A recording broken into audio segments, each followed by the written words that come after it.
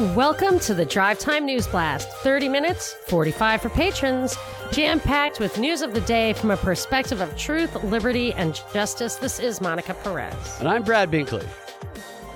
A grim milestone has been passed in the world of COVID. Have you heard? 1 million deaths reportedly associated with COVID. Yeah, I saw the celebratory confetti, like we discussed before, coming down at CNN and MSNBC. Just they can blame it on Trump. All of them, even worldwide, the million is now Trump's fault. Does anyone say why it's Trump's fault? It's just kind of accepted. Yeah. Well, I'm telling you, I was tempted to text it to you, and I literally, in my mind, envisioned that when I sent it, it was going to have, like when you send somebody congratulations or happy birthday, just confetti or balloons, weird about how much they love this. And it's been like 2 weeks since I've mentioned Report from Iron Mountain. They probably have a cake that they bring in afterwards. Yes. Everybody stays a little like later at work, gets a little black hammered on the inside. So, of course, when you dig into these numbers and look, that quite possibly every single solitary person had a comorbidity, which means they had something, a fatal or terminal illness or an illness that could result in death. Anyway, but when I just recall the report from Iron Mountain where they said that they would run computer models on how a very slight change in a law, and I would say similarly a piece of information, could change has a ripple effect. How many deaths? Oh, this is what they said. How many deaths would it take to change opinion about a policy? And I think that number of deaths was 3,000 for a while, from Pearl Harbor to 9/11. But now, on a worldwide basis, the magnitude of the changes they want, I think, may require some numbers as big as 200,000 in the U.S., 1 million, just that million. There's something about that in your mind. Prior to that, the Event 201 thing seemed not the same because they said 65 million people would be dead. But now that it's 1 million, I'm like, well, it's in that same number of commas. And then one of the big things that's coming down as a part of this big major thing is that kids will be taught by AI, which was a fourth industrial revolution goal long before that same body who came up with that, the World Economic Forum, came up with Event 201, is that they wanted, I remember a quote from one of those videos where the guy said, kids can learn so much more from YouTube than they can, I think, maybe in a classroom or from a book. Yeah. And then you learn how puppets masturbate. Yes. Wait, isn't that the Dave Chappelle show? No, that's a YouTube channel that my friend's kids were watching when I was babysitting them one time. He was a guy, I think I told you about this before. He was a gangster rapper who beat his puppet girlfriend and masturbated all the time. And they thought it was hilarious. It's very funny. Although, did I tell you that my special son, smashed his danged laptop screen because of something that he scared him that he was watching on YouTube? Because he starts out, I've talked about this before, you cannot control it. So I generally just pull him off of YouTube, put him on Netflix or put him on the big TV. But we were, he was left to his own devices briefly, and he likes to watch My Little Pony, but they have really dark stuff like that will interject itself into the YouTube stream because there are bronies, like adult men who think of the My Little Pony as sexual, I think. So you're talking about suggested videos? It just auto plays. Yeah, okay. And then it goes from him. That's why I'm like, you have to watch it on Netflix. You have to watch it on Hulu. You have to watch it on TV. So he smashed the laptop, which is good because now it'll just be on TV. Is it like My Little Pony, and then the next video that comes up would be like a guy who's given a kind of twisted interpretation or commentary on it? Yes. Okay. Yes. But here's the thing. He gets to that stuff because he's always on virtual school. Yeah. So unless I'm sitting next to him, I can't say, well, just go watch TV. He's like, I had a 5-minute break, so I started watching YouTube. See what I mean? So like even in school, they wouldn't just let him start watching YouTube every time they changed classes. But now, and he'll sometimes stop going to class and start watching YouTube. Yeah. So he has a one-on-one that is paid for by the district, which we pay exorbitant taxes for this now. And she is sitting next to the teacher or whatever, visually, she and the teacher are both on screen. It doesn't need a one-on-one, which he would need to like help him learn and keep him from escaping because he's in my house. So I have to sit next to him the entire time to keep him from surfing YouTube or whatever. So anyway, he smashed his laptop screen. Thank God it wasn't our real computer screen, but it was still pretty bad. And I'm not replacing it because it's crazy. But the point is that you have these kids are just completely plugged in. You really cannot control it because it's individual, because every single kid has to have his own thing, his own room. So I used to want to have like one TV or one computer. So the kids would have to cycle through or compete, or we'd have to agree.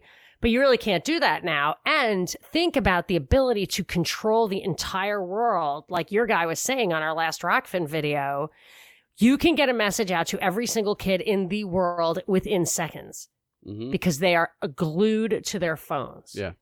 And same thing with the propaganda, with what is taught. And when you witness what is taught in public schools, especially versus really good private schools, the public schools, it's all propaganda. There really is nothing else. They actually don't want you to read the great books or any kind of real history because that would unbrainwash you with understanding the complexity or the nobility of man, or, understanding the multidimensionality of a human being, and you can't just label them. And the same thing about history. Like you would actually think of competing forces, and it's riddled with conspiracies. Riddled. Yeah. So history is conspiracy. Yeah, it's just plotting. One of the great libertarian economists, I forget who it was, said history is just or maybe it was William Graham Sumner, who gets mixed reviews, said something like history is just the story of man trying to steal the value created by other men. That's the history or politics or whatever. That's all it is. And it is. What's up, guys? With such uncertainty in the world right now, the best way to have true security is by growing your own food. At Neighbors Feed and Seed in Smyrna, Georgia, they got you covered. They offer garden supplies, vegetable plants, chicken feed, bird feed, farm supply, everything your garden or farm needs. They even host a farmer's market on Saturdays from 10 a.m. to 4 p.m. And right now, for Propaganda Report listeners only, they're offering 10% off of all online purchases at neighborsfeedandseed.com. Just type in coupon code PROP, P-R-O-P, all caps, upon checkout. And if you have any questions, give them a call at 678-653-8838. And I also want to add that Neighbors 2021 seed packs, their organic seed packs, and their cool weather seed packs are all now available online at neighborsfeedandseed.com, and that coupon code PROP will get you 10% off. So be sure and check that out. So here, getting back to that big milestone of 1 million COVID deaths, it is all signs are that they're preparing for another lockdown. And I have to say, I've never gone a winter without somebody getting a cold or the flu or whatever. I mean, I don't know what it's from. I don't know why winter is a certain way. It is the season for COVID. But if Sweden, if lack of vitamin D or being in a cold place or spending all your time indoors, Sweden gets to where there are are there white nights I guess that's the summer, but it gets really cold there. And I just feel like Sweden may be undermined, may be sabotaged, or may just have the same relapse as everybody else. But I believe that the shoe has not dropped on Sweden, and that they may yet be an example to the world of what happens when you, A, get out of lockstep, and B, do not choose the more restrictive authoritarian approach to a universal global problem. And and my guess is that their neighbors will also suffer for their selfishness and liberty. Yeah, I think you might be right on that. I heard a story last night where they were talking about how I think it's India was doing great, but now they're starting to turn bad like the United States. Why did it happen? And why did it happen? Because they ended the lockdown? I don't know. That shoe's going to drop too. Right. Yeah, probably because they ended the lockdown. I didn't go into it. I was not interested in that story at the moment. I've heard so much about COVID, how it's coming back, and how we're going to be facing the dual diseases of the flu and COVID. So make sure you also get your flu vaccine, because we're going to get hit with the left and the right here. And yeah, I've been seeing a lot of stuff about the lockdowns as well. What I did last night is I watched the new show The Comey Rule, which was released on Showtime. You can also find it on Amazon. I hate to give a plug for this terrible show, but it's a miniseries based on James Comey's book, and it starts off right before he was appointed the head of the FBI, and a couple highlights. I'm only 30 minutes into this. The first episode's an hour and a half. I'm not sure how long the second episode is, but one of the things I noticed was the actor that played Barack Obama looks like a child. I mean, he could play a high school senior. I looked him up. He's 34 years old. He's a British actor. Obama was 47 when he took office. It's just a little subtle piece of propaganda. Let's make Obama look young, vibrant, and fresh, while the guy who plays the guy who plays Trump literally looks like he's a dead guy. He's not older than Trump. He's younger than Trump, but he looks miserable and horrible. Obama looks fresh, young, and ready for action. So Obama's interviewing Comey for the job of the head of the FBI, and he asked Comey, "You can make a lot of money in the private sector. Why do you want to come back to government, Jim?" And oh, no, please no. The answer... That sounds like the biggest softball I ever heard in my entire life. The answer given, let's see if you are expecting the turn it takes. The answer that Comey gives is he tells a story of what motivated him to want to do public service, and that story is back when he was a teenager, and the guy called the Ramsey Rapist broke into his house and held him and his brother in the bathroom, and it scared Comey. He left out a few details, which I'll tell you in a second, but he told Obama that it scared him deeply, that he was disturbed, and he would sleep with a knife and have nightmares, and he was worried, what if this Ramsey Rapist guy comes back? And ever since then, he was committed to public service, and he ends the little story by answering the question by saying to Obama, "Money's great, catching the bad guys are better." That's how he summed up that little story. He did leave out the part about him identifying somebody out of a police lineup that was the wrong person who was innocent and ruining that person's life. Oh, and the wife still is shocked about it. And I've heard her interview, and the city had to pay $3 million plus to that guy for ruining his life. And that is not the first time, or I should say that's not the last time that the government has had to pay $1 million or more settlements for Comey's malfeasance or incompetence. Yeah. So that's the story where they originally make him out to be like the hero. They didn't do the hero part here. They kept it short and sweet.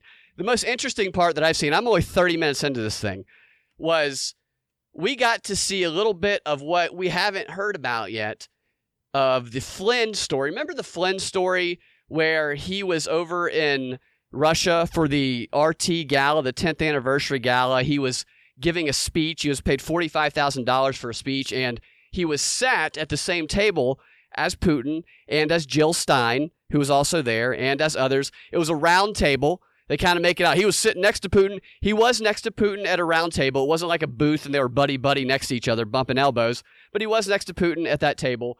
And do you remember the story that wasn't quite as publicized, where prior to that RT Gala, where Putin invited Flynn to come to the Kremlin to privately meet and talk shit about Obama and Hillary Clinton, have a good laugh about how much they hate them, and then the two of them together left to go to the gala together after that private meet? Do you remember that news story?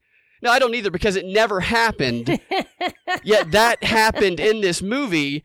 Unbelievable. I mean, they just fabricated this private meeting where you come over to the Kremlin before we pregame here, then we go to the gala. Oh my God. Yeah, so he comes over to pregame with Putin, and so he's waiting in the lobby of the Kremlin, he's eagerly waiting with his best tuxedo on, fiddling his golden cufflinks, clearly fiddling them because he's hoping Putin will notice them and be impressed by them. They kind of make him out to be a doofus. And then Flynn? Yeah. And then Putin walks in the room with his translator, and Flynn's eyes light up and they shake hands. And this is the first time they met. So the translator here is doing all the exposition that the audience doesn't know about Flynn.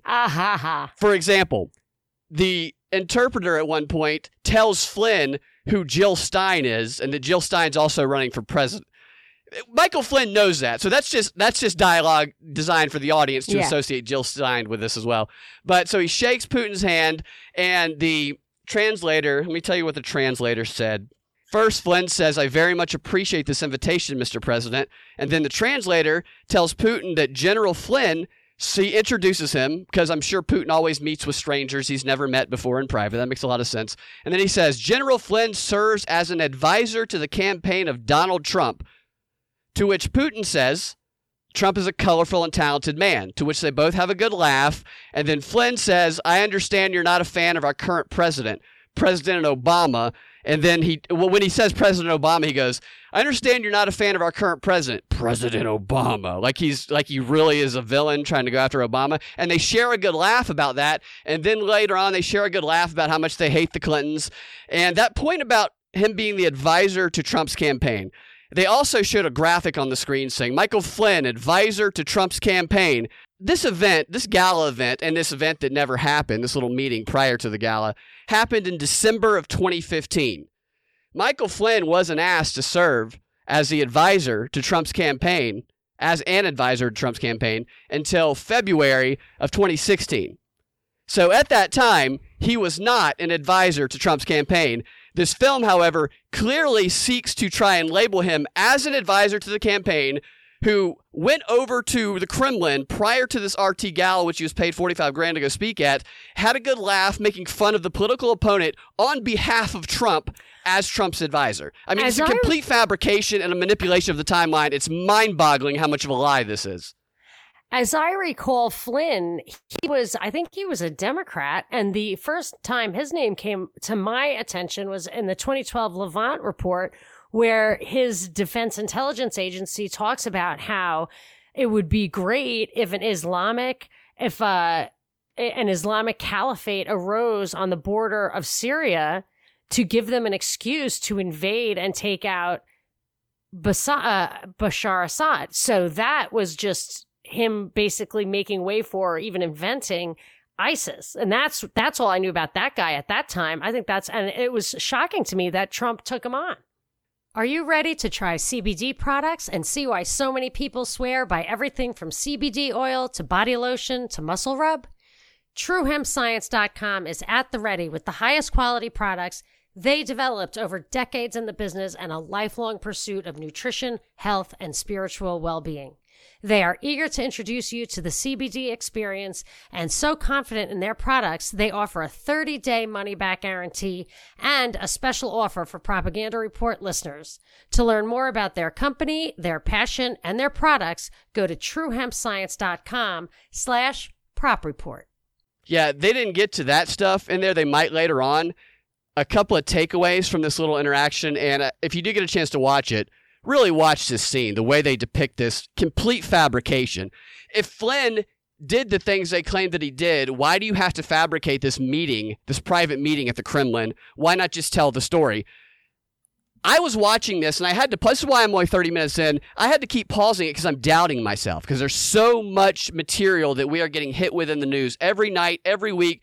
Our brains can only hold so much information at a time that I'm seeing this scene that has some plausibility in it because of all the brain associations that have been created with Flynn, Russia, RT, going over to that RT Gala.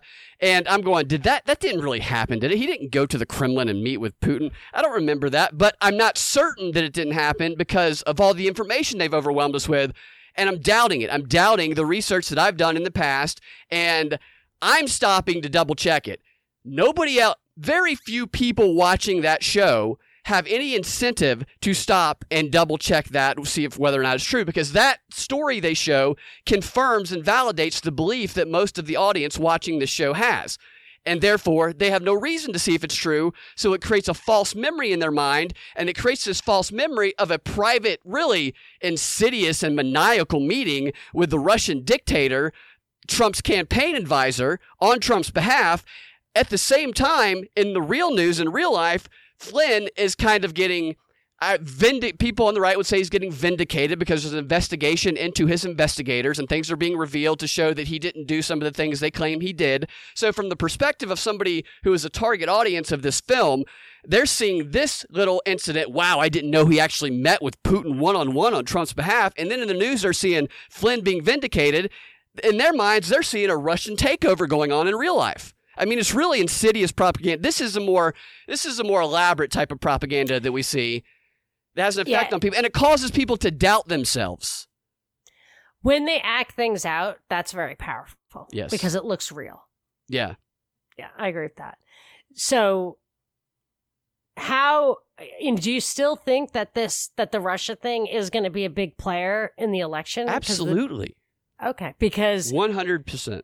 We're running out of time. I mean, it is. Like every day I see stories about Russians already interfering with the election. Well, something's going to trigger martial law. So is it going to be, I guess it'll be a combination of, first of all, we've been practicing with COVID to have like virtual martial law.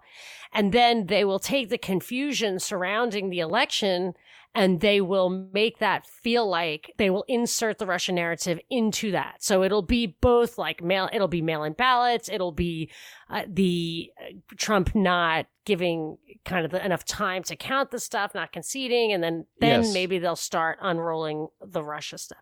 But the first debate is tonight. Yeah. And I think one more Russia thing. CNN did a 4-minute package and it was introduced for the first time. Russia's chief propagandist, the propagandist in chief for Russia, the Goebbels of Russia, CNN said chief propagandist of Russia is sitting down with CNN to give his thoughts on Trump. So they're giving a platform to somebody they identify as a chief propagandist in Russia. And the whole segment was about trying to get that guy to say that he wanted Trump instead of Putin, which he never did. He basically said that it didn't matter who they elected, that the U.S. and Russia is not going to get along. And the guy, they showed a clip of the guy. He had clearly been pushing this guy to say something because they didn't show the question. They only showed the Russian guy's answer. And the Russian guy's answer was, what's he going to do? Talking about Biden, I presume. What's he going to do if he's elected? Was he going to start a fight with us? Need I remind you again? He said again, so he'd obviously said this earlier. Russia is the only country that can turn the United States into ash. I mean, he made a direct and overt deadly threat against the United States because this guy had been pushing him. And then they end the interview, and then the guy sums it up. Well, even though this guy says he doesn't care who gets elected, they're still trying to undermine the election, according to the CIA. That's very hard to believe. I mean, they've been talking about that for years, and I still, to feel like the only evidence of Russian interference is new knowledge is interference and pretending to be Russia.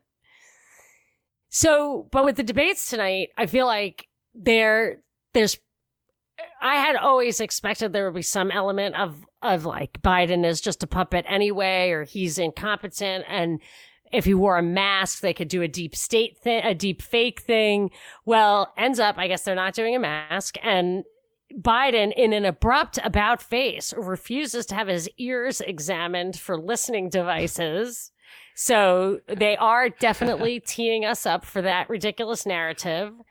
And they're also thinking about, they said he wouldn't take a drug test. So I don't know what kind of drugs does Trump think he's on, like Parkinson's drugs or something? What kind of drugs does he think? I've heard Adderall, I've heard cocaine.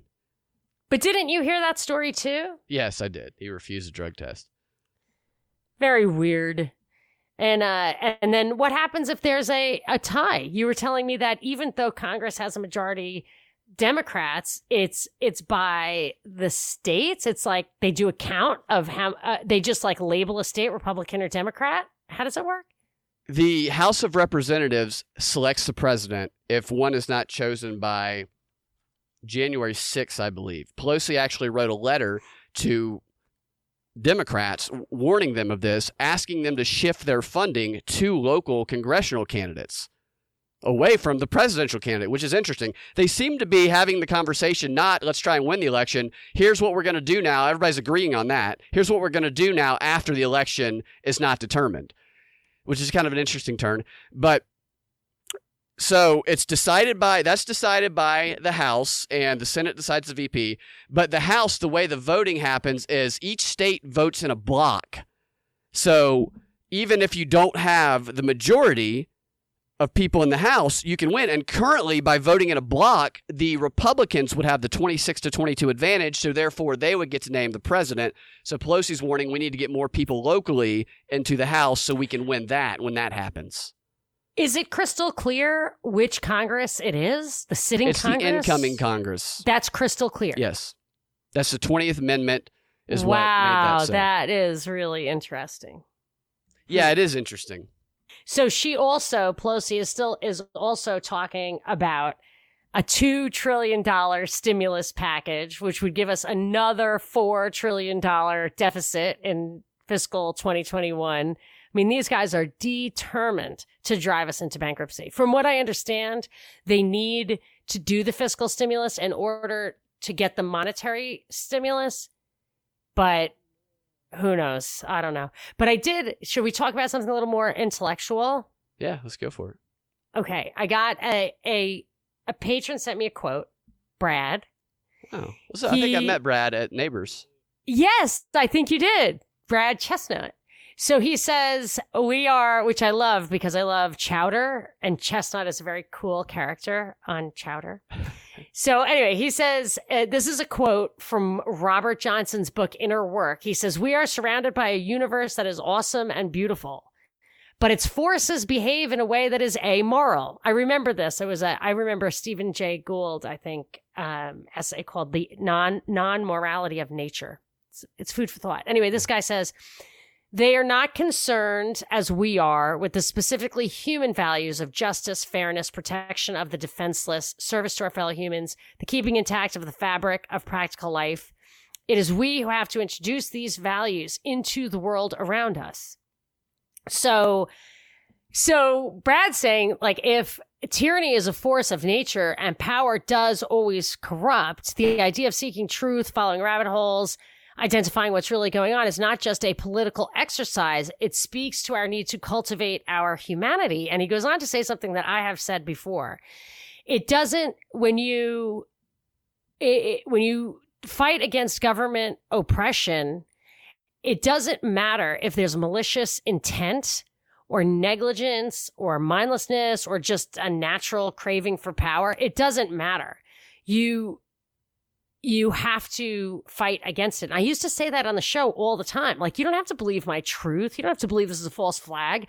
You have to always use ideology, principles, morality as your touchstone, no matter what events they throw at you, to try to get you to question, to try to undermine the morality that you were taught and also supported with your own experiences, your own lifetime of trying to live a moral life and seeing if what your morality is comports with or is consistent with your experience and what bothers your conscience and all this. It's very important stuff, and it gives me a little bit of hope and focus as to why, because I get really tired of this news. It's very down. And what do I bring? It's the propaganda report. I tell you what they're saying and why, and what they're saying and why is all propaganda is deception. Deception is lie. Lie is evil. It is the prince of lies. It's not good, but is it worth doing? Or should I really just try to focus on solutions? I think we know the solutions. Some of us can get on that chopper out of Saigon.